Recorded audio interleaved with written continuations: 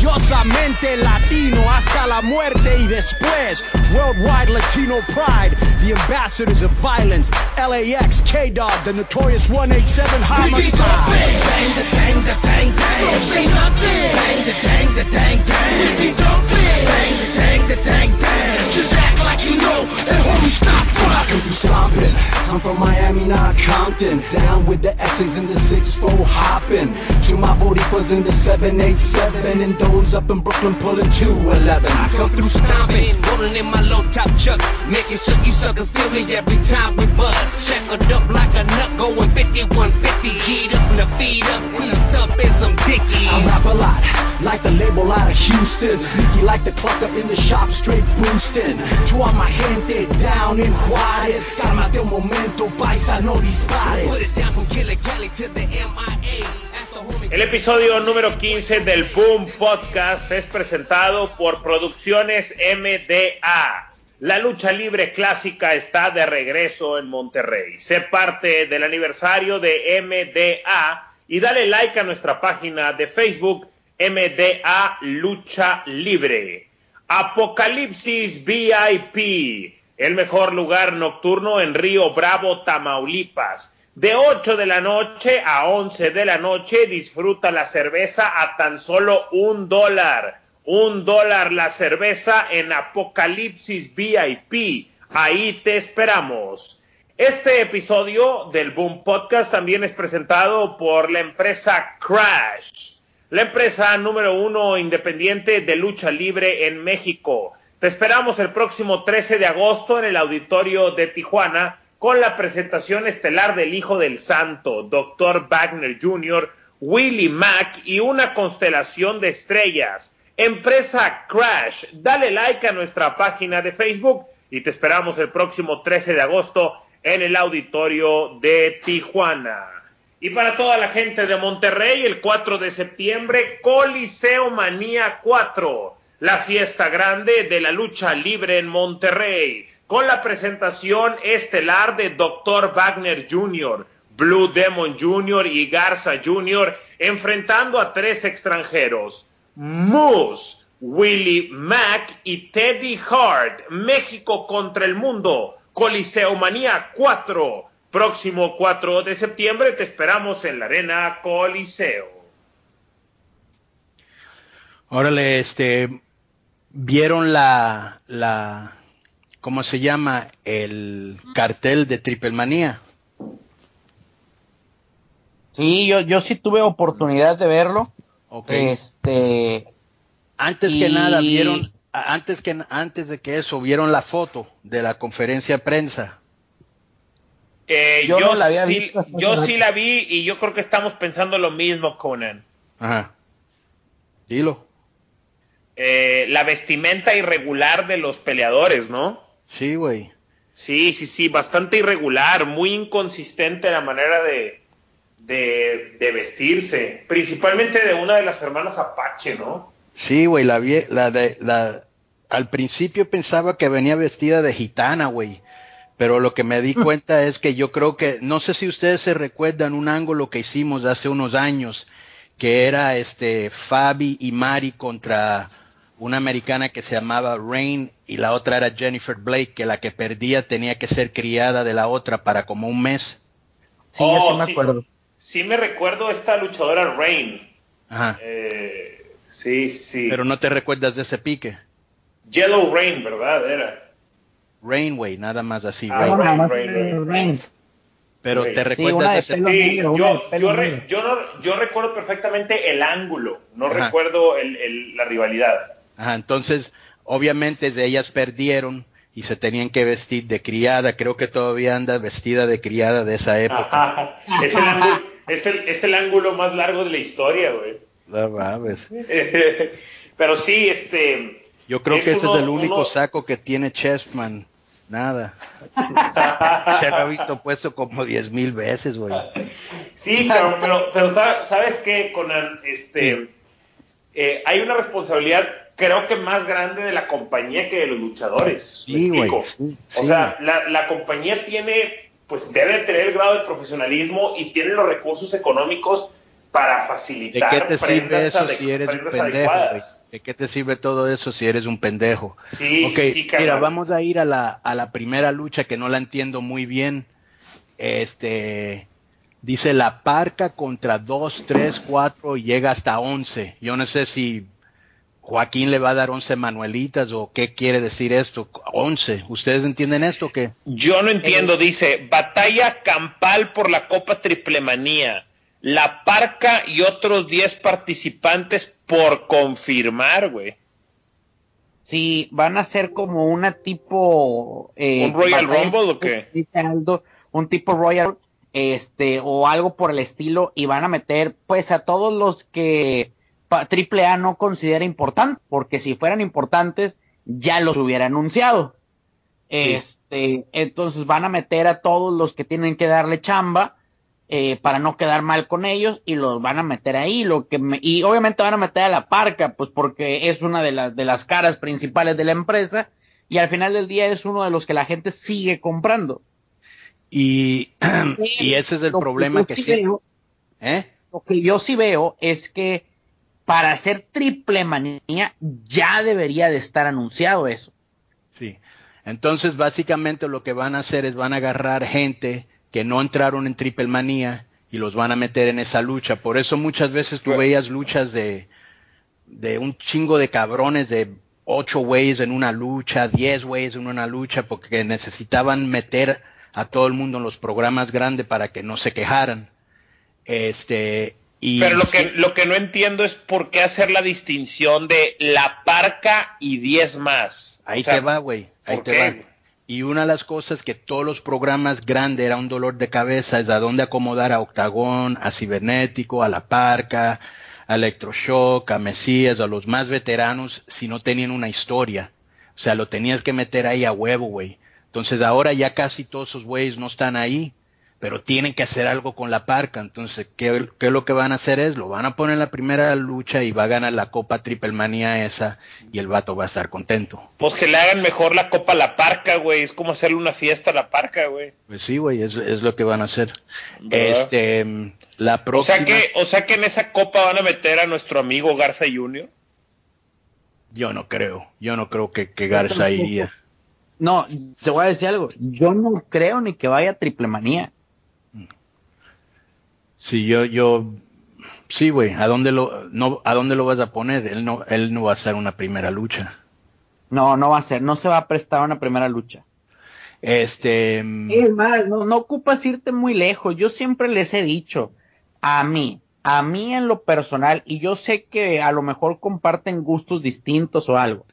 En un gusto personal, no de negocio, personal, a mí no me gusta que a Monterrey nos traigan los piques nacionales. ¿Por qué no me gusta? Porque realmente no se esfuerzan, malamente no se esfuerzan como lo ven en televisión. Aquí no vienen a hacer eso. Yo prefiero que Monterrey tenga sus propias rivalidades que estar viviendo de lo que hacen las empresas grandes. Y yo prefiero que Garza Jr. tenga un pique en Monterrey que a que esté allá en una primera lucha en Triple Manía. Pues sí, tú estás hablando como un güey que vive en Monterrey. Hay otra gente que lo quiere ver de otra manera. ¿Cómo ven esta lucha? ¿Cuál? ¿La segunda? Ajá, la de Mari, Fabi. ¿Hay algún comentario o nada? Yo de esa... Se me hace algo bien ilógico, bien chilero, creo que esa es la palabra, eso de que Chessman, Averno, Fabi, Mari, a mí me gustaría ver a Averno en un lugar distinto. Creo que tiene una calidad luchística ahí, realmente la tienen sin aprovecharla. A mí se me hace Averno buen luchador, era de lo mejor que tenía el consejo en su momento, y desde que llegó a AAA y se fue Místesis, está en el olvido, completamente en el olvido. Bueno, estuvo ahí con los Hell Brothers y todo, pero creo que él tiene buen micrófono, creo que tiene buena lucha. Desgraciadamente no lo han sabido aprovechar. Yo lo que pienso es que AAA le tenía o le tiene mucha fe a esa rivalidad.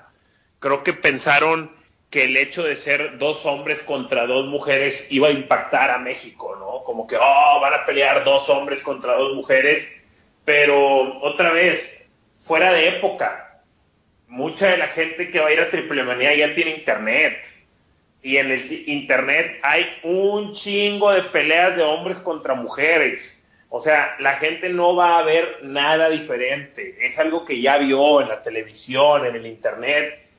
Los tiempos han cambiado. Tal vez si esto lo hubieran hecho en los 90 hubiera impactado. Es que, güey, ellos están... No. Te dije que ellos están atrapados en los 90, Joaquín y Marisela. Yo creo que hay un poste en el medio de AAA que dice 90 y los dos están ahí amarrados. Sí. En serio, Konnan, porque yo me acuerdo, o sea, desde la primera vez que lo anunciaron como si fuera algo extraordinario, hombres contra mujeres, y en serio, esto hubiera causado sensación en los 90, ahora no. Cuando yo llegué a AAA, hicimos una entrevista enfrente de una fuente, y tiraron a alguien en la fuente, y entonces luego querían hacer enfrente una alberca en Cancún, y dije, güey, cada vez que están enfrente de una pinche fuente, alguien tiene que ir para adentro, o sea, ya se ve tan cursi, igual como creo que en la conferencia de prensa, creo que, no sé si fue Psycho y Pagano, se agarraron, o estoy mal. Sí, Psycho y Pagano. Güey, eso ya se ve cursi, güey, ni la WWF lo hace, ni TNE lo hace, o sea, ¿sí me explico? Claro, sí, de hecho yo creo esto. Hacen las cosas que funcionaba antes, güey, ya no funciona como antes. Yo creo que Sexy Star, o la ex Sexy Star, le daba le dio un push muy fuerte luchar contra hombres en lucha underground. De hecho, creo que terminó siendo la campeona de la temporada 2.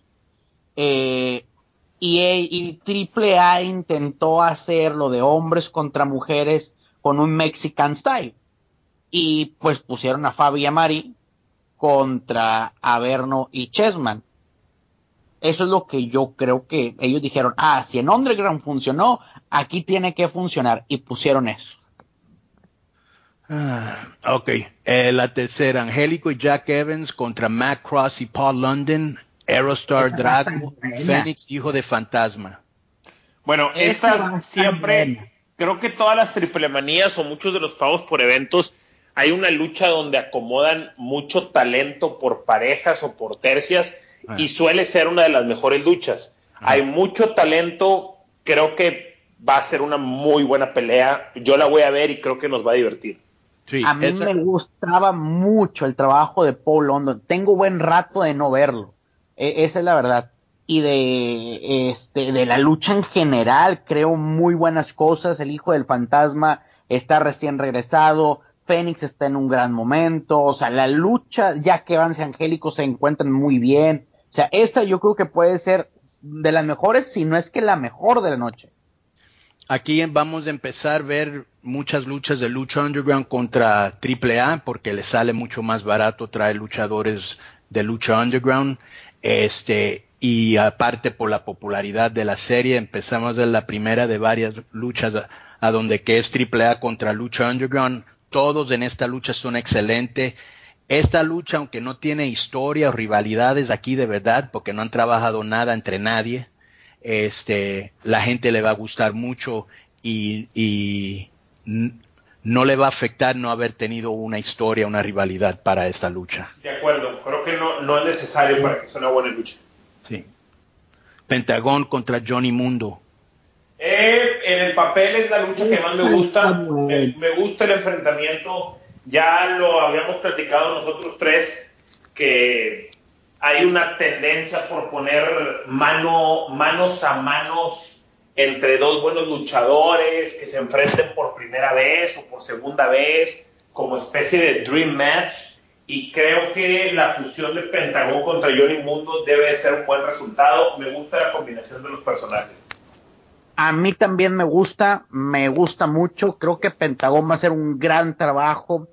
Creo que Johnny Mundo también, desde que está en lucha underground, está en el circuito independiente de Estados Unidos, ha hecho muy buenas cosas, se ve mucho mejor que cuando estaba en WWE, ha madurado luchísticamente, tiene un gran personaje, la gente lo agarra muy bien, la parte de que estuvo en la World Cup, de que Estados Unidos había ganado, ahora representa a Pentagón, a la lucha libre mexicana, México, Estados Unidos, en general, creo que va a estar buena esa lucha. Ok, sí, esa lucha va a estar excelente. Mi única pregunta es, ¿ellos han tenido una rivalidad o no?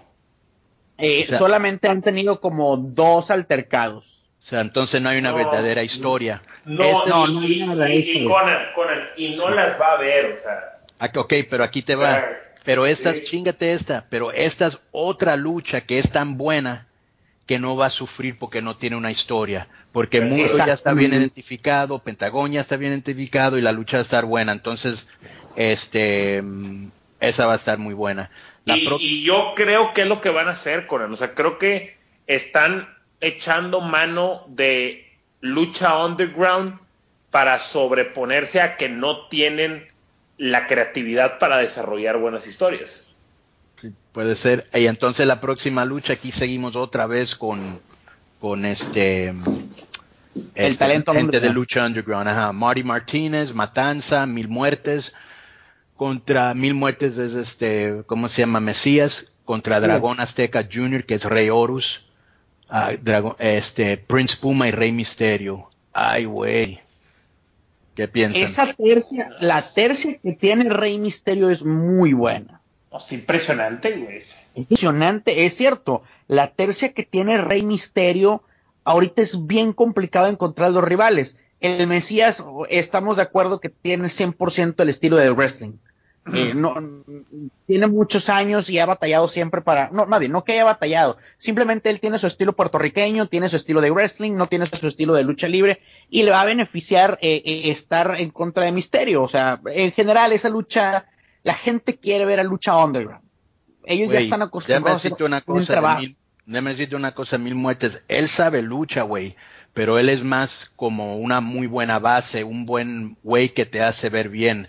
Él tuvo unas luchas contra Fénix que fueron increíbles en lucha underground. Él va a dejar muy bien a esos tres y ¿cómo se llama? Él se adapta muy bien a cualquiera de los tres, entonces no crea que él no pueda, güey, pero sigue.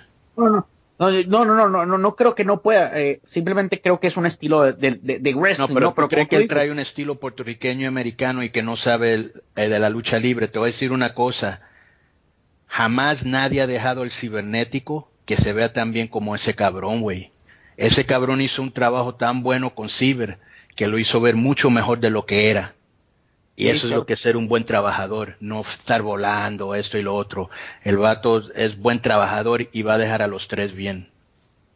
¿Sabes cuál ha sido la mejor lucha de las que más me ha gustado de Mesías? Hay 2 que me han gustado mucho. Cuando tuvo el pique con Wagner, ese pique y las luchas me gustaron un buen. Muy buenas. Y sí, eran muy buenas luchas, pero buenísimas. Y el pique que tuvo con la Park. Okay. Tú sabes, los dos saben que yo soy muy modesto, ¿verdad? Sí. Esos 2 piques los escribí yo. Boom. Sí, yo sé, sí. ¿Cuáles? De la Parca y Ricky y Ricky Mesías, que fueron 2 rivalidades muy chingonas. Y aparte que los vatos que estaban involucrados eran chingones. Exactamente. Esa lucha. De hecho, no me acuerdo si Aldo también estaba ahí en vestidores conmigo, cuando baja Mesías, que pierde la cabellera con la Park, me acuerdo que salió muy golpeado, o sea, la lucha estuvo fuerte ese día con Adolfo.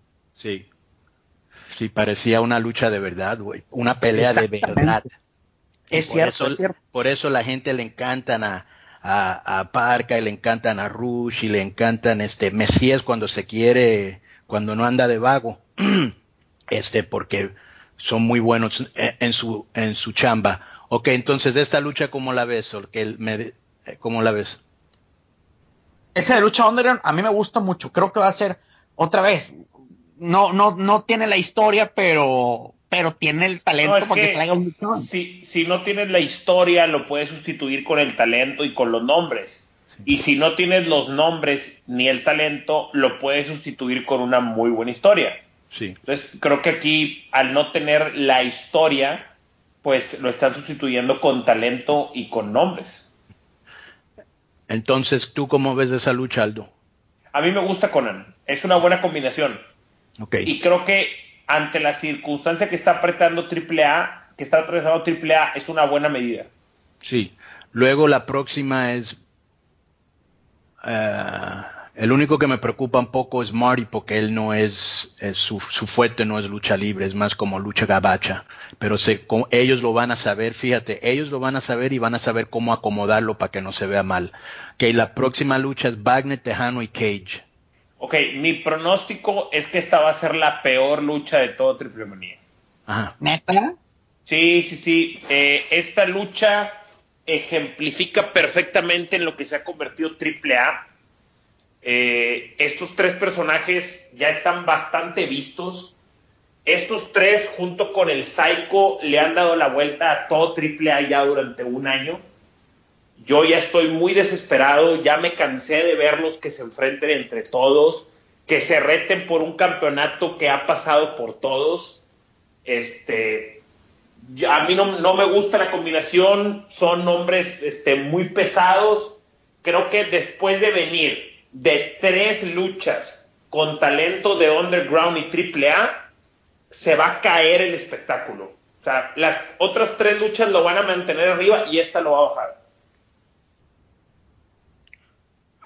¿Y tú qué piensas, Roberto? A mí el triangular no me gusta. Sé que los tres son muy talentosos. O sea, me hubiera gustado más o hubiera funcionado más ver Tejano contra Wagner, Wagner contra Brian Cage, pero siento que en triangular ninguno se va a lucir. Aquí les va. Lo que puede pasar aquí es, después de ver 3 luchas que eran puros voladores, ya la gente quieren como respirar. Entonces a lo mejor no la bajan tanto como tú piensas. Si Wagner, Tejano y Cage vienen a trabajar, o sea, ¿qué quiere decir eso? Que uno no sea huevón, que el otro no quiera hacer nada. Si los 3 salen, pueden dar una muy buena lucha. Depende cómo andan ellos, de egos y de ánimo. Eso tiene mucho que ver. ¿Cómo ven el de Pagano contra Psycho? A mí la verdad me gusta esa historia. Me gusta esa historia, a pesar de que no fue como la rivalidad del año ni nada. Yo creo que tiene 2 meses, ¿no? Más o menos tiene 2 meses y medio, 3 cuando mucho. A mí me gusta el trabajo del Psycho Clown. A mí me gusta mucho su trabajo desde que se separó, no al 100% porque sigue trabajando con los Psycho Circus, pero desde que Psycho se salió de la tercia y comenzó a ser independiente, el pique con el Tejano, el pique con Wagner, que de repente luchaba con Pentagón, daba muy buenas luchas. Tiene estatura, tiene peso, tiene personaje, tiene carisma, sabe trabajar muy bien, o sea, es muy bueno. Y de Pentagón también, desde que entró a AAA, se ha visto más maduro luchísticamente, ha mejorado sus timings, no se ve tan desesperado por hacer todo de repente, está madurando luchísticamente. Se ha convertido en el malo de novela, ha sabido trabajar muy bien, cambió su indumentaria. Creo que va a ser buena lucha. La verdad es que yo espero buena lucha de ellos. ¿Tú, Aldo? A mí, Konnan, en el último año me sorprendió mucho la capacidad de Psycho Clown para pelear en la modalidad extrema. Me gusta ver al Psycho Clown en la lucha extrema. Y obviamente Pagano es un especialista en ese tipo de lucha. Yo creo que si la lucha la hacen sangrienta y extrema, va a estar muy buena. O sea, yo espero ver fuego, mesas, escaleras, tachuelas, ralladores de quesos, la mesa de los comentaristas que se vayan a vestidores. Yo quiero ver esa lucha sangrienta, extrema, afuera del ring. Creo que esa es la manera en la que se puede dar algo emocionante. Sí, la única manera, porque todo el mundo sabe que Pagano va a perder. Cuando él llegó a AAA, alguien me dijo, oye, ¿por qué crees que está Pagano? Y dije, porque quieren su cabellera. Ellos originalmente querían la máscara de villano 4, creo que es. Ajá. El que está en AAA, ¿cuál es 4, no? Es el 4, es correcto, es el 4. Ajá. Y quieren esa máscara para Psycho. Ahorita lo están ablandando, dándole más trabajo y todo eso, porque el güey quería un chingo de lana. Pero esta lucha sí puede ser muy buena. Sí, yo también creo lo mismo. Yo creo que va a estar bueno. O sea, realmente la cartelera a mí me gusta más este año. O sea, creo que es una buena cartelera. Ojo, es una cartelera de calidad, más no de emociones de un final de una storyline. Lo único que yo veo aquí, son dos cosas. Una, no me gusta ver a Rey Mysterio en una quinta lucha si hay 7. Estoy de acuerdo. Y la otra es, no hay una lucha que digas, ay cabrón, si me explico, para un evento de esta magnitud, aunque el cartel está muy atractivo, luchísticamente hablando. ¿Ustedes no fueron una función en Monterrey el domingo?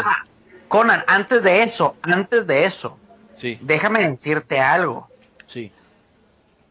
Gracias, quiero pensar esto, Konnan, me voy a echar una hablada que no sé si sea real o no, pero es lo que quiero pensar. Después de todo lo que hemos dicho en este podcast, de los tratos que tú nos has platicado y demás, después de lo que se ha exhibido a través de las redes sociales, acabo de ver incluso unas fotos que subiste a Facebook, de donde no estaban en condiciones óptimas.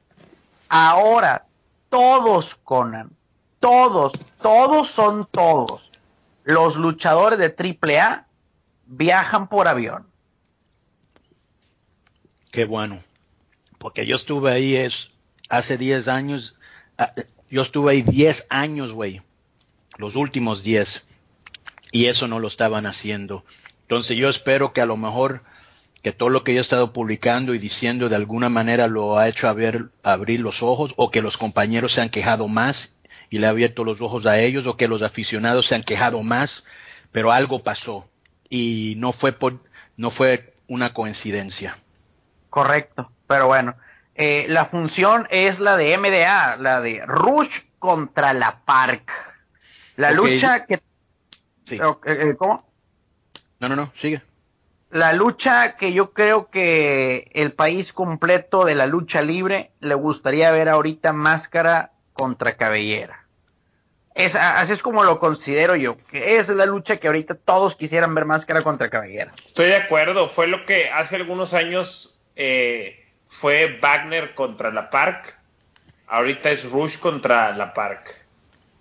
No sé si precisamente lo que fue hace unos años, porque el pique de Wagner contra Park duró mucho, es más, sigue durando. Por eso, pero llegó un momento donde se enfrió, o sea, es que llega un momento donde alcanza un pico, y si no la tiras en ese momento, se va enfriando. O sea, sí, y ahorita está en ese momento. Pero ahorita en este momento Park Rush está lo suficientemente caliente como para que se jueguen Máscara y Cabellera de aquí al final del año. Sí, de aquí a final del año tienes razón. Es más, si el consejo fuera inteligente, meterían esa función al aniversario que tienen. Exactamente. Entonces, ¿qué le llamaron la atención de esa función, función, lo bueno y lo malo? Bueno, definitivamente hay un esfuerzo enorme de MDA por traer carteles bastante ricos y bastante gordos, y creo que la gente lo está apreciando, eso es muy bueno. Y hay un esfuerzo por hacer Rush contra LA Park, esta rivalidad. Algo que me llamó la atención, Konnan, al final de la pelea, es que la Park, en una modalidad muy honesta, dijo que él no quería jugarse su máscara en el consejo, que porque en el consejo le hacían chingaderas, dijo. Pues que él quería jugarse la máscara en Monterrey. Mi pregunta ¿es posible que pudiéramos tener en Monterrey una lucha Máscara contra Cabellera, Park contra Rush? Depende si el promotor de si el promotor tiene el dinero, güey. Claro. Eso es lo que más depende. Si el vato quiere invertir ese dinero y él cree que el problema que estos güeyes cobran tanto que el promotor se queda sin lana, güey, como la historia que tú me dijiste, el promotor que trabajó con AAA, y casi hizo y se ganó una madre, ¿te recuerdas? Sí, sí, Así sí. es. Ok, por lo menos ese güey ganó, los otros no van a ganar nada. Entonces, Ok. ese es Pero así el problema, pero a lo mejor es más fácil porque es más fácil porque Parca no va a querer lo mismo que para empezar no va a perder la máscara, güey. Ok, pero no hay una empresa que pueda frenar esto. O sea, si alguien tiene el dinero, se puede hacer. Exactamente. Si Yo no alguien sé tiene cómo el está el dinero, lo contrato. pueden hacer. Ok, Yo o sea, no sé cómo el está el consejo contrato, no puede frenar esto, ni la lucha elite. Pues Rush pudiera, porque yo creo que él está firmado. LA Park es independiente, pero yo creo que si Rush habla con ellos y le dice, oye, voy a ganar más dinero aquí que de lo que ustedes me están dando, dame chance. No sé qué tipo de ¿cómo se llama? contrato. Sí, y qué tanta libertad él tiene esa empresa, porque hay luchadores, por ejemplo, cuando yo estaba en la Arena México, cuando yo estaba en el toreo, yo podía entrar a cualquier hora, güey, cualquier día, güey, a la oficina de Carlos Maínez, a la oficina de Paco Alonso, a la oficina de Antonio Peña, y yo era un vato que, me pueden decir problemático, pero problemático en la lucha quiere decir que no me dejo. Y no importaba con quién yo estaba, güey, en qué empresa, yo siempre tenía buena relación con el dueño, y siempre le decía, güey, no, yo no voy a hacer esto, y me respetaban, güey. Pero lo que pasa es que mucha gente ahora tiene miedo, güey, tiene miedo a demandas, dice, puta, si apenas estoy ganando una buena lana y tengo que estar en tribunales, pues mejor ahí muere, ¿no? Muchos no quieren problemas, y pues así, güey, como dije al principio, con la intimidación, con la mentira, y con amenazas es como los controlan, güey. Pero de todas Yo, maneras, yo creo que si Rush fuera, yo no sé a lo que voy. Mi punto es, yo no sé qué tipo de relación él tiene con Paco, si él puede sentarse con él y decir, oye, dame chance, me voy a ganar una buena lana, aquí no me lo están pagando, ¿sí me explico? sí, yo recuerdo que a mí me Bueno, te voy a sorprendió decir qué mucho. tipo de relación tienen, Sí. qué tipo de relación tienen que los mismos luchadores del consejo, porque yo acabo de estar con varios luchadores del consejo, dicen que ahorita es el consentido de la empresa, es el número uno de la empresa ahorita. Pues sí, yo creo que es su estrella más grande y ese es el trato que te dan cuando eres la estrella más grande. Claro, Llámese claro. Vampiro, Octagón, el Hijo del Santo, o sea, Y así como tienes que entender cuando te consienten por ser la estrella, tienes que entender que te van a dejar de consentir cuando dejes de ser la estrella. mira, Yo les voy a decir lo único malo la a él. gente, déjame decirte una cosa, y esto va para los luchadores y para las empresas. La gente es leal mientras le convengas. De hecho, ¿sabes qué? Les voy a dar el cartel porque literalmente me acaba de llegar de MDA para el próximo 21 de agosto. Domingo 21 de agosto. Órale, no, que trae muy buen cartel. Ahí les va. La Park, Canek y Atlantis contra Rush, Dos Caras y el Caifán.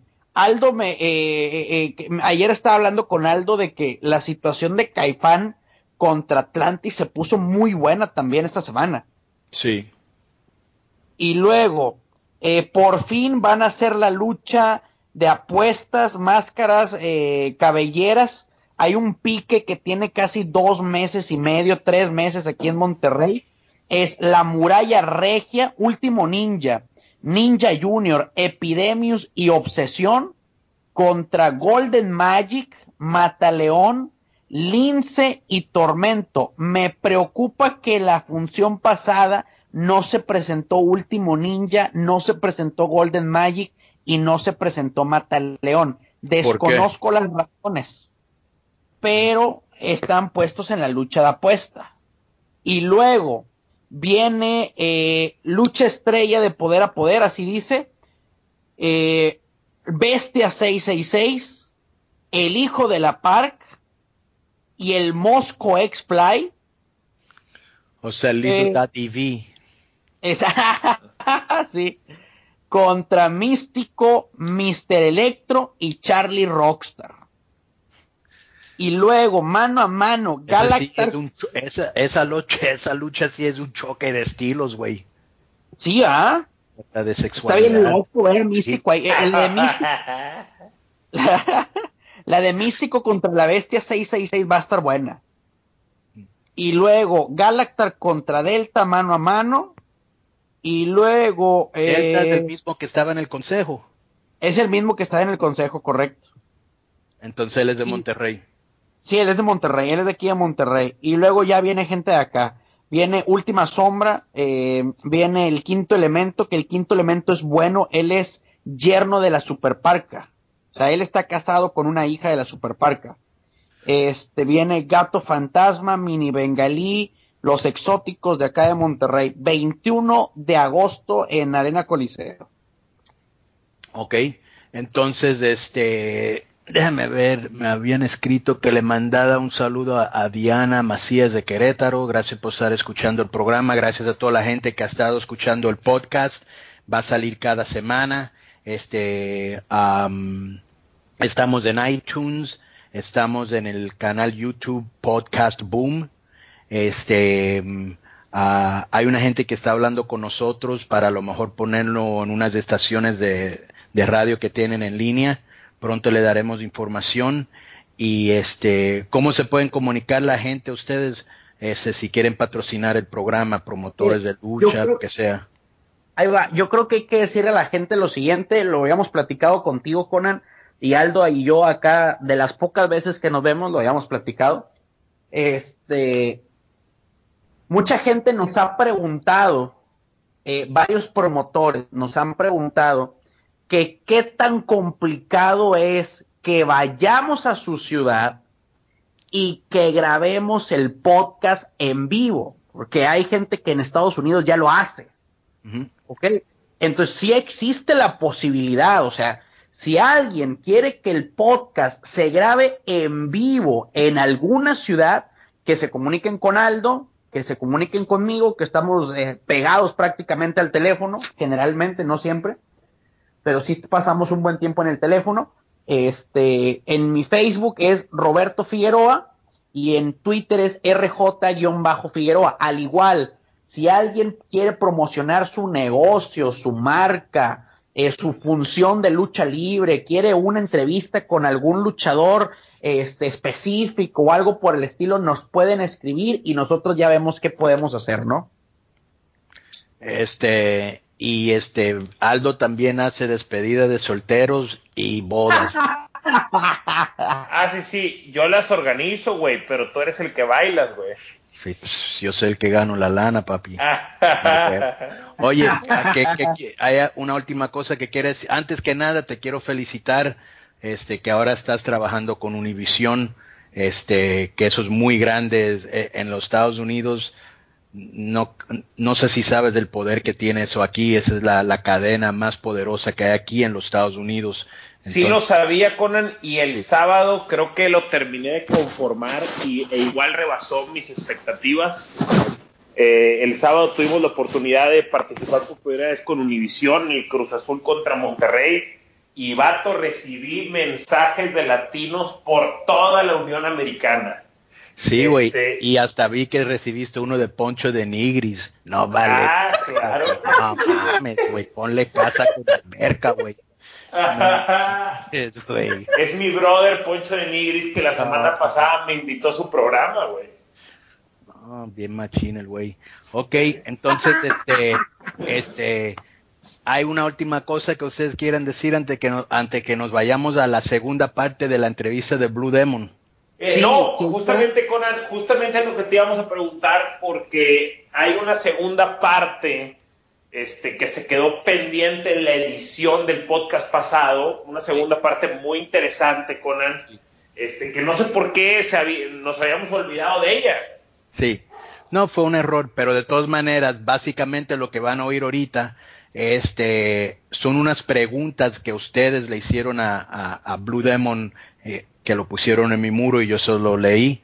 Entonces vamos a escuchar esa parte, y creo que la semana que entra tenemos una entrevista que ya hicimos con Torito, el que era el ex Mascarita Dorada y Mascarita Sagrada, y estamos por grabar uno bien bueno con Juventud Guerrera.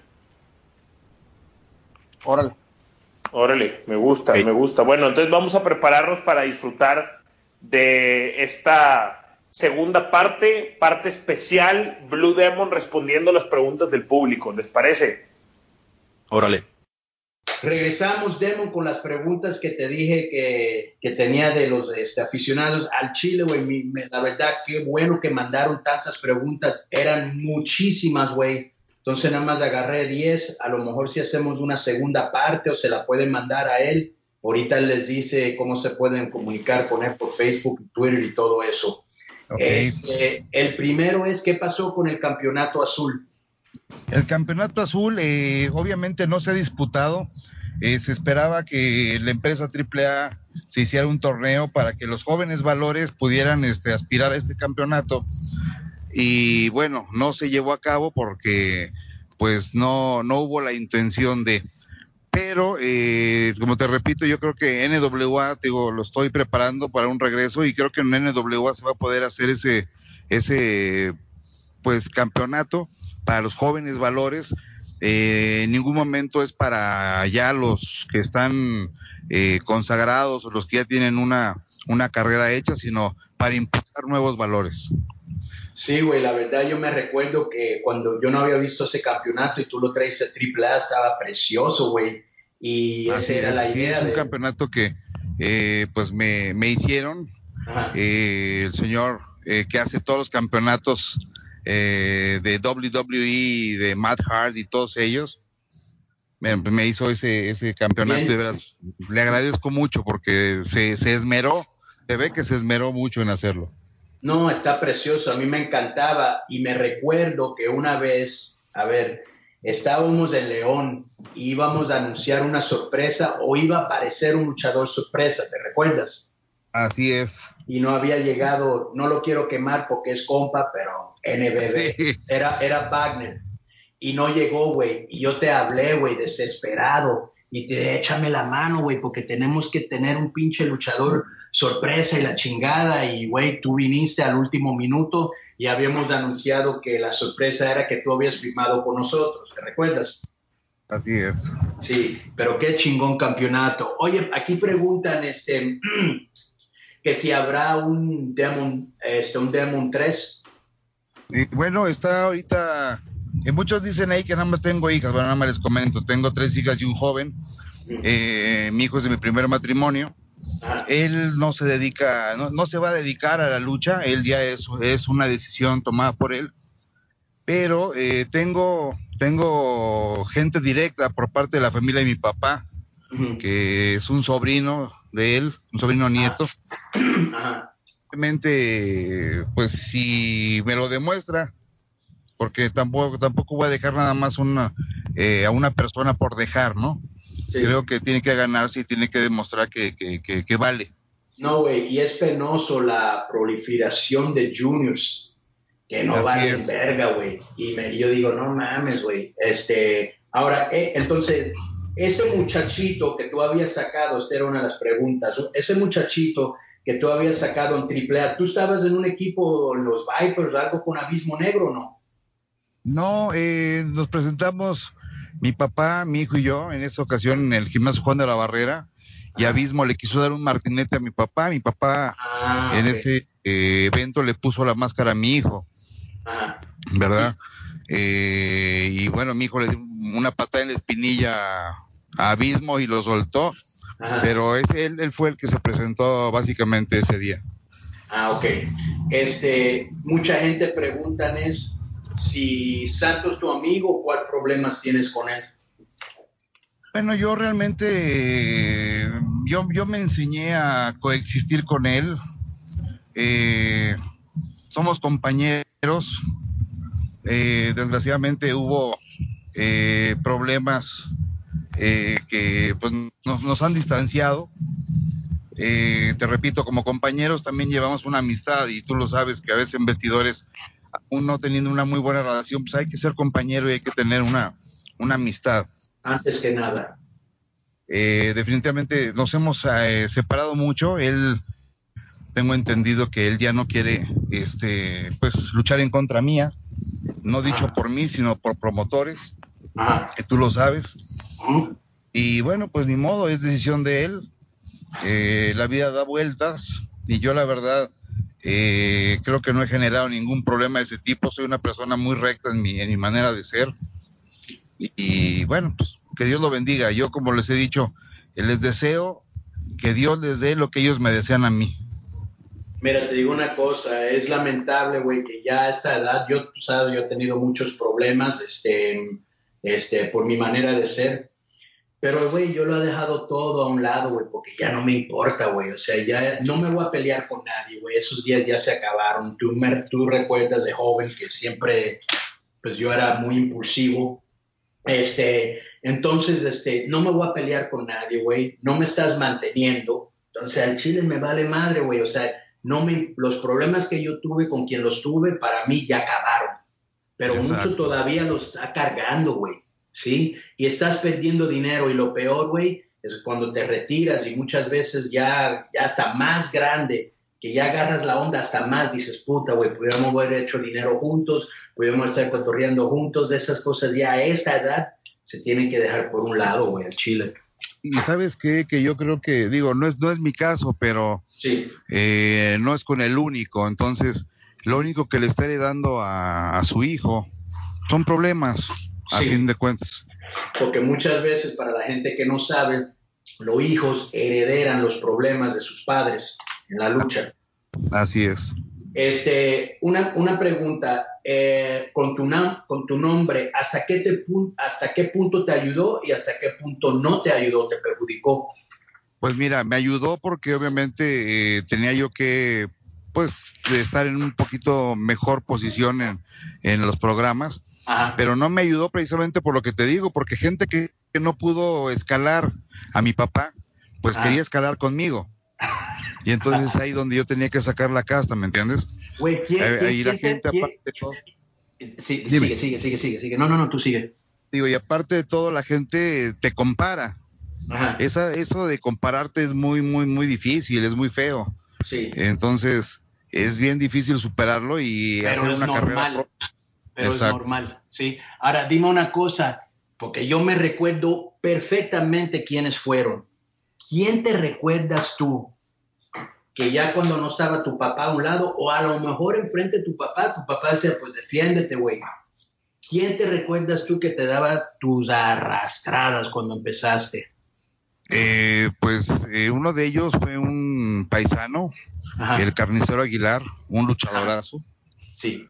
Y bueno, pues nos tuvimos que liar a golpes, inclusive hasta en el vestidor. Ajá. Otro por ahí, Gran Marcus, en paz descanse. Ay, sí, no mames. Pues incluso el Ángel Blanco. Güey, déjame decirte una cosa. Gente que aparte de todo era como calarme, ¿no? A ver qué traía yo. Güey, yo una vez fui, imagínate, yo estaba empezando la lucha, güey, ¿sí? Y fuimos a su rancho, ese güey creo que era de Gómez Palacios, ¿no? No, Marcos, el ranchero Vargas creo que era de Jalisco.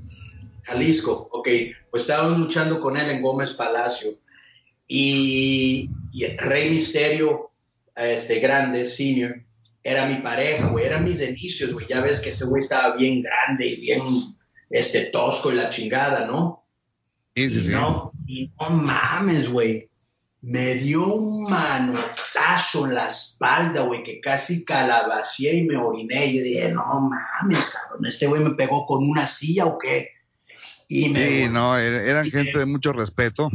Sí, güey. Siguen siendo los compañeros de hoy en día, pero bueno, ellos por la trayectoria que forjaron, el camino que nos labraron a todos nosotros, se les merece un respeto especial.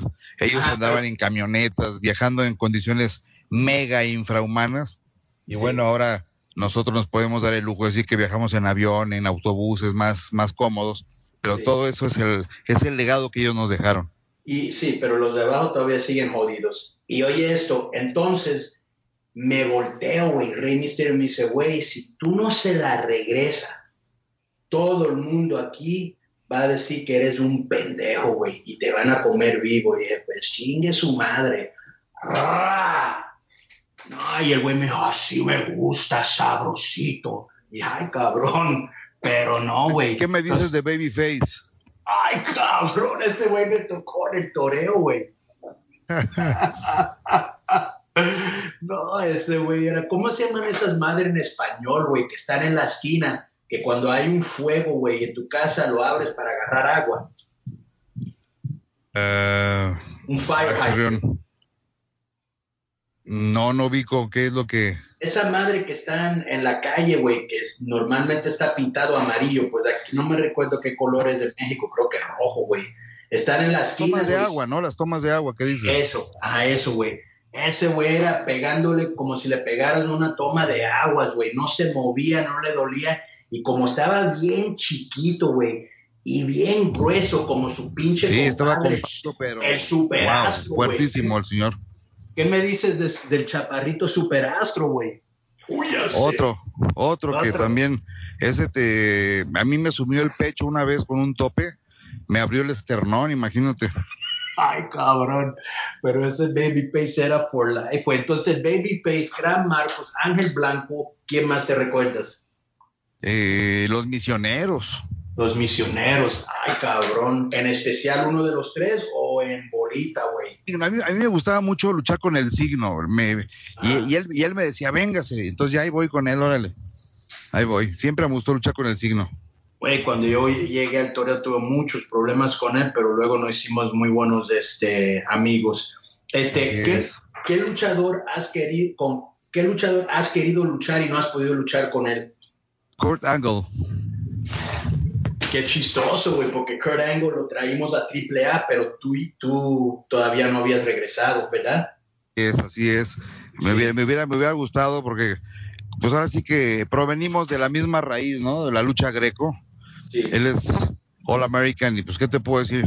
Me hubiera gustado. Y medalla de oro. Algún día todavía tengo la esperanza de que me toque. Y medalla de oro en las Olimpiadas, güey.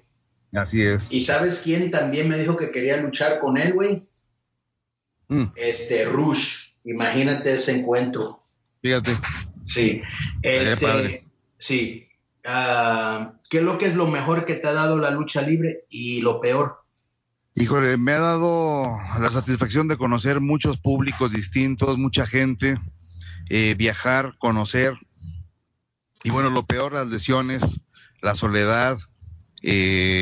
Pues también, ¿qué te puedo decir? Son cuentas que se van pagando día con día, pero la soledad, yo creo que la lucha me ha dado más cosas positivas que negativas. Definitivamente. Para ti, ¿cuál ha sido mejor, Independiente, AAA o el Consejo? Independiente, al 1000%. ¿Qué piensas del Matemático? Un excelente luchador que no debió haber apostado a la máscara con mi papá. Ajá. ¿Te gustaban los Matemáticos? Sí, toda la familia. Me encantaba. El papá era especial, era primo de Daniel García Huracán Ramírez, hermano del catedrático. Y bueno, ¿qué te puedo decir? Una familia de luchadores muy completos. Ajá. Y qué bonita máscara, ¿verdad? Tan sencilla, nada más con números, güey. Me encantaba mucho esa máscara. Así es, y la del catedrático era lo mismo, pero con letras. Sí, chingón, güey. Sí, así es. ¿Algún día harías una lucha de apuestas contra el Santo? Sí, yo siempre lo he dicho, yo estoy dispuesto. Yo creo que el que no se ha decidido es él. No, yo creo que ese sería un lucho nononón y una muy buena ganancia para los tres, tanto tú, él y el promotor. ¿Tuvo acercamientos con Elite? Pues yo me imagino que no, porque Elite es el consejo, ¿no? De hecho, sí tuvimos un acercamiento, pero no se finiquitó nada por lo mismo, exactamente. Déjame ver, ¿cuál era el otro que tenemos aquí? Que, bueno, me encantan estas preguntas porque ni modo que vas a decir que no, pero ¿harías tu tapa con el Spectro Junior? Sí, definitivamente sí, ya ahora es el nuevo Spectro Junior, es el hijo del Spectro. Yo creo que uno de mis luchadores que me ha costado trabajo en mi carrera de profesional era el Spectro Junior, un luchador bien recio, con mucha condición, traía un tanque de aire el señor pegado en la espalda, mano, no lo cansaba como podía, sacaba aire y bueno, la verdad, muy, muy buen luchador. Y el muchacho que está ahorita trae madera y es de Torreón. ¿Y cuál espectro fue Toño Peña? Sí, fue Espectro también. Fue espectro también. ¿Tú lo viste luchar o luchaste con él o no? Yo conocí a Toño Peña cuando andaba como Caos. Como Caos, ok, sí. En la arena Nueva Apatlaco, una arena de Raúl Reyes. Sí, esa arena todavía existe, yo luché ahí también. Ajá, exactamente, entonces pero era, todavía existe, ¿no? ¿Cómo se llama? El señor Mar, el papá de Pánico, y Raúl Reyes eran los socios, eran los dueños de esa arena. Pero, ¿esa arena existe todavía o no? Creo que ya creo que ya la tiraron. Ok. Yo no creo que tú tienes un pleito personal, pero a lo mejor hay algo que yo no sé. Dice, el pleito personal que tienes con LA Park. No, personal, deportivos sí, siempre lo hemos tenido. Somos muy grandes, somos grandes amigos. Te lo puedo decir, somos grandes amigos. Sí. Pero cuando nos subimos al ring, nos subimos a partirnos la madre. Órale, como debe de ser. ¿Cuáles son los luchadores que más te impresionan en la actualidad? Llámese Lucha Underground, AAA, Consejo, Independientes, tú que viajas tanto. Pues mis alumnos, man. Tú sabes quiénes son mis alumnos. Uno de ellos es Pentagón Junior y Fénix. Órale, chingón. En la verdad, muy buenos muchachos, güey. Como tú sabes, yo lo ayudé mucho. Ellos también, cuando tú me lo dijiste, yo no lo sabía, güey, porque me lo habías comentado antes. Dije, cabrón, ¿a poco tú, Demo los ayudó? Dice, Simón, sí, nos ayudó mucho, güey, siempre se portó buena onda hasta la fecha. Dije, qué chingón, me da mucho orgullo ver lo que han hecho esos dos muchachos, porque siempre fueron nobles y siempre desde jovencito tenían un talento y unas ganas de sobresalir, ¿verdad? Así es, siempre han tenido hambre de éxito. Ok, entonces mira, te quiero dar las gracias por estar aquí, tener palabras tuyas. Esto ni fue una entrevista, fue una charla. Y pues, ¿qué proyectos tienes en el futuro? Y a dónde te podemos encontrar. Bueno, pues me pueden seguir básicamente en mi Twitter, Blue Demon Jr., y pues me pueden buscar también en Facebook. Y definitivamente, bueno, proyectos nuevos siempre bajo el mismo nombre, discúlpame. Blue Demon, en el Facebook es Blue Demon. Y ya por proyectos nuevos viene lo que es una nueva línea de complementos alimenticios, proteínas y muchas cosas más. Pues cuando esos productos ya estén listos, dime, lo promocionamos aquí en la página. Claro que sí. Ok, carnal, ¿a dónde andas ahorita? Ahorita estoy en Texas. Pasado mañana salgo para Canadá. Y bueno, pues ahora sí que pues me la paso viajando. Generalmente no duermo en el mismo lugar 2 veces. Pues, güey, éxito, güey. Que sigas cosechando triunfos en tu vida personal y profesional. Te quiero mucho. Un abrazo y gracias por estar aquí en este programa.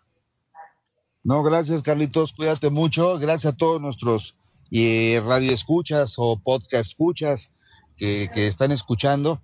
Y de veras les mando un fuerte abrazo y gracias por el apoyo que me han brindado durante 31 años. Cumplo este próximo 11 de julio. Es todo, güey. Gracias. Un abrazo, Carlitos. Nuevamente le quiero dar gracias a todos los patrocinadores, toda la gente que ha estado escuchando el podcast desde el principio. Por favor, si conocen a gente que creen que le gusten los temas de los de que estoy hablando, recomiéndale el podcast. Ya saben que se pueden comunicar con Roberto Figueroa o Aldo Farías por medio de su Twitter o Facebook. Si tienen un baile, una lucha, cualquier producto que quieren vender por medio del podcast. Como le dije, vamos a tener promotores, luchadores, gente del ambiente. Estamos hablando con una gente de UFC, a lo mejor para que vengan aquí y hagan unas entrevistas. Van a haber muchas sorpresas. Voy a hablar mucho, recientemente he estado hablando de cosas políticas, pero hoy voy a hablar un poquito de la lucha. Muchos jóvenes me han escrito, me han pedido, consejos, entonces le quiero decir un poquito, del negocio de la lucha, ¿no? Y más para los principiantes. Para mí la lucha, como se lo he dicho 1000 veces, es otro tipo de entretenimiento, ¿no? La lucha es como una obra, una película, es un escape de la vida cotidiana y la gente vive vicariamente por medio de los luchadores. O sea, a lo mejor en el ring ven el técnico que lo recuerda mucho al vecino buena onda o el rudo que es el patrón soberbio. Pero la gente van y como digo, se transportan, empiezan a gritar, se transportan a otro mundo para que se olviden el de ellos por unas horas, que se olviden del dinero que deben del carro, que se olviden de los problemas que tienen en su vida, ¿no? Y aunque todos ya sabemos que esto está escrito, antes siempre decían que era verdad, que la lucha nunca fue de verdad, la lucha siempre estuvo arreglada. Siempre ha habido arreglos, que ha habido problemas entre luchadores arriba del ring que se garrotean, como decimos, porque a lo mejor uno no se lleva con otro, o a lo mejor llega un joven y se le subieron los humos y los veteranos lo quieren calmar, o a lo mejor hay un veterano que no quiere y eso pasa mucho hasta la fecha en la lucha, que no quiere que un joven pase y le da sus arrastradas. Yo tuve un problema así con Latin Lover cuando él llegó a AAA. A mí no me gustaba su manera de luchar, siempre andaba bailando y haciendo 1000 pendejadas. Antonio Peña lo cuidaba mucho. Y cada vez que me tocaba a mí le daba suplex hasta que para llevarse a la casa, güey. Cuando le tocaba a los gringos locos, yo, Eddie Love Machine, pues la verdad le damos unas arrastradas para que aprendiera a respetar este deporte, ¿no? Él decía, ay, no me pegue en la cara, no me jale el pelo. ¿Cómo chingada madre? No, güey. Y me recuerdo que una vez, él me dijo, mi papá te admiraba, güey, si supiera qué tan ojete eres. Y yo le dije, no, es que no sea ojete, güey, a mí me enseñaron igual y tú tienes que aprender igual. No vas a venir aquí nada más porque estás protegido por Toño y hacer lo que se te hinchan los huevos si no sabes lo que estás haciendo. Y todavía, güey, cuando yo me salí de AAA, me fui a los Estados Unidos, a Europa, Puerto Rico por 7 años. Cuando yo regresé, una de las primeras cosas que él me dijo cuando regresé después de 7 años, así que imagínate que él estaba aguantando esto todos esos años, fui a darle la mano y me la dio muy fríamente y le dije, ¿cuál es el problema? Y me dijo, no, güey, lo que me hiciste no era necesario. Y le dije, no mames, güey ha estado cargando con eso todos esos años. Recuérdense, güey, que la gente que a lo mejor tú crees que es un pendejo cuando estás empezando, lo estás tratando mal, el día de mañana puede ser una estrella y él no se va a olvidar, o a lo mejor él es un agente, o a lo mejor está ayudando a escribir, o a lo mejor es promotor, nunca sabes de quién vas a necesitar en este negocio. Trata a la gente como quiera que te traten a ti. Aquí a la mayoría se les sube bien rápido y yo no soy hipócrita, a mí se me subió. Cuando yo estaba en México, yo era la estrella, pues todo el mundo me quería conocer, todas las viejas querían conmigo, todo el mundo me quería comprar tragos, yo conocía políticos, narcos, boler, de todo el mundo, y se te sube, güey, porque la gente te trata diferente y ya tú te la crees. Pero la verdad, tuve mucha gente que me ayudó actualizarme y para que ya no perdiera la dimensión, porque yo sí la perdí totalmente. Déjame ver. Una de las cosas que más me molesta a mí, güey, es cuando los luchadores meten gente en los vestidores que no tienen por qué estar ahí. Cuando yo he metido gente en los vestidores, porque es gente que sabe de la lucha. O sea, no hay ninguna razón para traer gente en los vestidores que no deben de estar ahí. Es una falta de respeto a los otros luchadores que se están bañando, que están sin máscara. Ha habido veces que hay gente que entra en los vestidores y roban cosas, pero los peores son los promotores, que creen que porque pagan un dinero pueden, ¿cómo se llama? Traer a toda su familia ahí adentro y sus vecinos y todo eso, güey. Respeten a los vestidores y luchadores, ya no se dejen. Ese es el problema. Cuando yo empecé en la lucha, nadie que no era luchador o el hijo de un luchador podía entrar en los vestidores. Ahorita veo novias, viejas, mayates, amigos, los promotores. Vale madre, güey, no tienen por qué estar ahí adentro, es una falta de respeto, y más a los promotores, ¿no?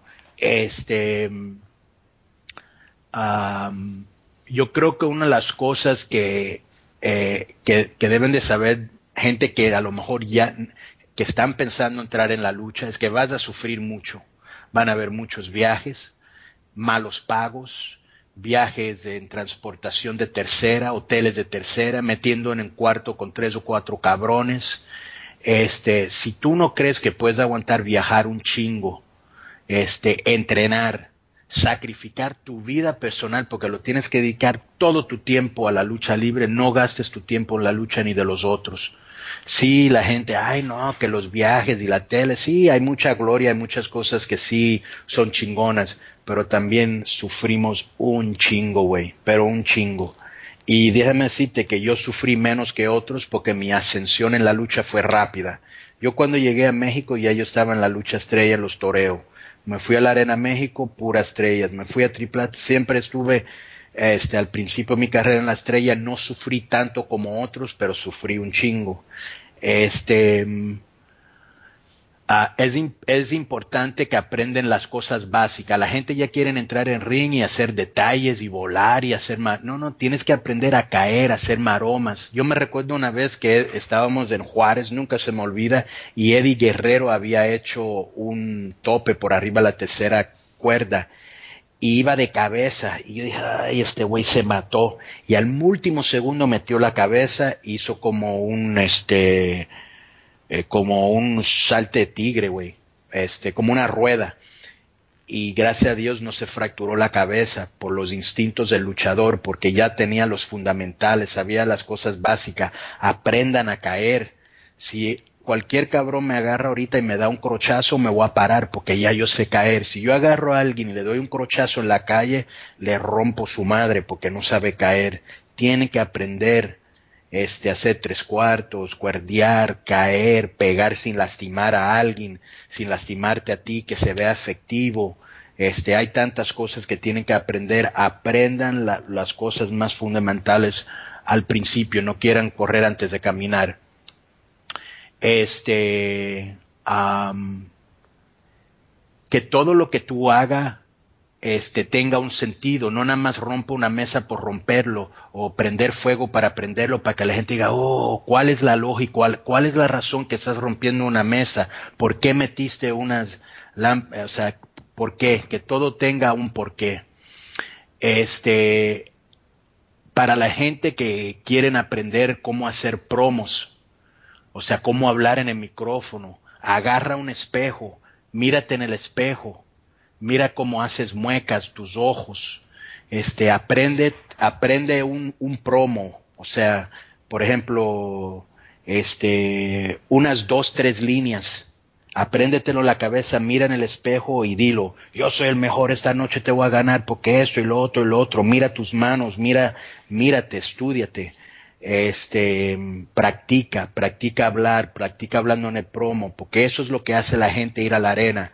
Cuando tú dices, este cabrón ya me tiene hasta la madre y tú y yo nos tenemos que ver y no quiero un referee, y la gente dice, ay güey, yo quiero ir a ver esto se va a poner bueno. Aprende a convencer a la gente, querer ir verte a la lucha. Ellos nada más no van a ir porque diste una buena lucha. ¿por qué van a regresar? No nada más agarres el micrófono por hablar. No sé cuánta gente agarran el micrófono para decir puras pendejadas, porque están acostumbrados a ver los estrellas retar y ver los de la WWF y dicen, ay, pues si yo hablo en el micrófono yo soy una estrella. Si vas a hablar pendejadas, ¿para qué agarras el micrófono? O la clásica, es que todos te vamos a romper tú. Y todo el mundo, madre, ya güey, ya cámbiale, ¿no tiráis algo más original, güey? Y no tienes que agarrar el micrófono y mandar a todo el mundo a chingar a su madre y que chinga a tu madre y todo esto. Yo siempre subí al ring, si ustedes se recuerdan, y yo insultaba a medio mundo sin usar malas palabras, indios, nacos, chundos, zorras, huilas, o sea, puedes usar, o sea, yo me recuerdo que bultos, indiorantes, y sal, güey, insulta a la gente sin tener que decir malas palabras. Yo siempre hacía cosas como, yo sé que todos vinieron a verme y ovacionarme de antemano, gracias, nacos y chundos. Pueden tomar fotos, autógrafos de mí, me pueden dar la mano, pero por favor no me toquen. Estoy pensando comprar una casa aquí, dependía qué ciudad yo estaba, aquí en Mexicali. Así me pueden ver todos los días. Salía, tiraba tortillas, le decía a la gente traga nopales, yo soy como el América, todo el mundo me odia, pero todo el mundo paga por verme, si buscan el mapa, el sobaco del mundo está aquí en México y apesta igual, o sea, no tienes que usar malas palabras, güey. La verdad, otra cosa que es muy importante es que sea honesto con ti mismo. Si tú no puedes, dile a alguien que vea tu lucha, que vea alguien que tú respetas, que vea tu lucha, que vea tu vestuario, que vea tu rendimiento y que te diga bien lo que estás haciendo mal. Acepta críticas. O sea, yo nunca aprendí nada de alguien que siempre estaba de acuerdo conmigo. Que la gente, o sea, habla con la verdad, güey, ese es el problema, nadie quiere oír la verdad y nada más andamos diciéndonos puras pendejadas, ¿no? ¿Cómo me vi? No, pues te viste bien, dile la verdad, si se vio mal, dile por qué, para que él aprenda. Los luchadores siempre me decían, los veteranos, no, es que los nuevos son unos pendejos, no saben lo que hacen. Pues enséñale, güey, ¿cómo van a aprender si tú no le enseñas? Llamándole pendejos, ¿van a aprender o qué? Los veteranos, enséñale a los jóvenes, güey, no sean tan celosos, porque creen que le van a quitar el lugar. Ese joven se va a recordar que tú lo ayudaste, y cuando él tenga tu lugar, él te va a ayudar a ti. Pero si tú lo chingas, él no se va a olvidar, güey. Y el día de mañana, cuando él sea una estrella, el promotor le dice, te quiero poner con este güey, va a decir, no me ponga con él. Y así es este negocio, y ustedes lo saben. Yo me recuerdo cuando yo empecé el Super Halcón, que era campeón de lucha olímpica y creo que hasta judoka, me dio unas arrastradas, pero culeras, güey, culeras. Y cuando yo en la Arena México, casi tuvimos un problema en el toreo, yo y él, y nos separaron, pero porque él le decía a todo el mundo, este güey es un pendejo y no sabe luchar. Y le dije, ok, güey, a lo mejor no sé luchar porque estoy empezando, güey. Pero si quieres nos partimos la madre, güey, porque me vas a respetar como hombre. Y ahí se dio cuenta pues que yo andaba bien enojado. Y la verdad, de ahí no tuvimos buena relación, y cuando él quiso trabajar en AAA y yo era la estrella ahí, pues y Toño me dijo, ¿quieres trabajar con él? Yo le dije, no quiero trabajar con él, y así fue.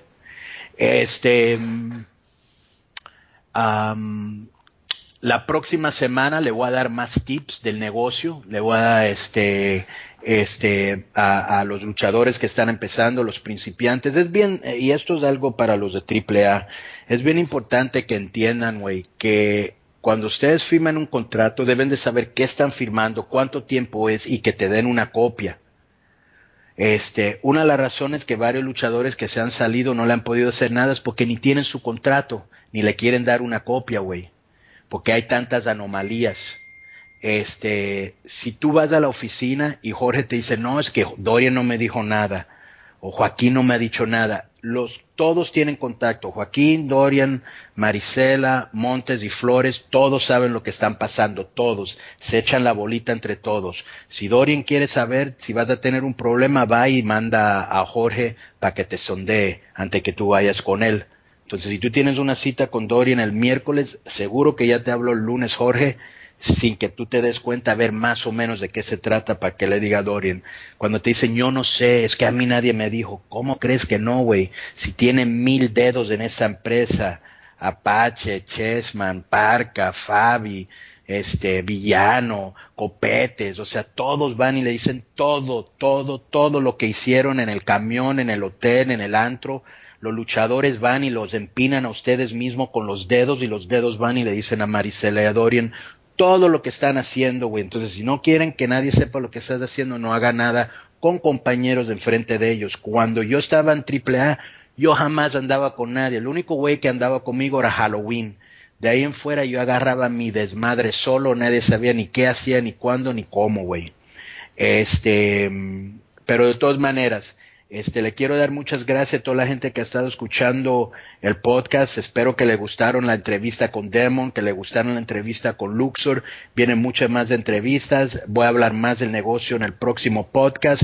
Recuérdense que cuando ustedes creen que saben la respuesta, yo le cambio la pregunta.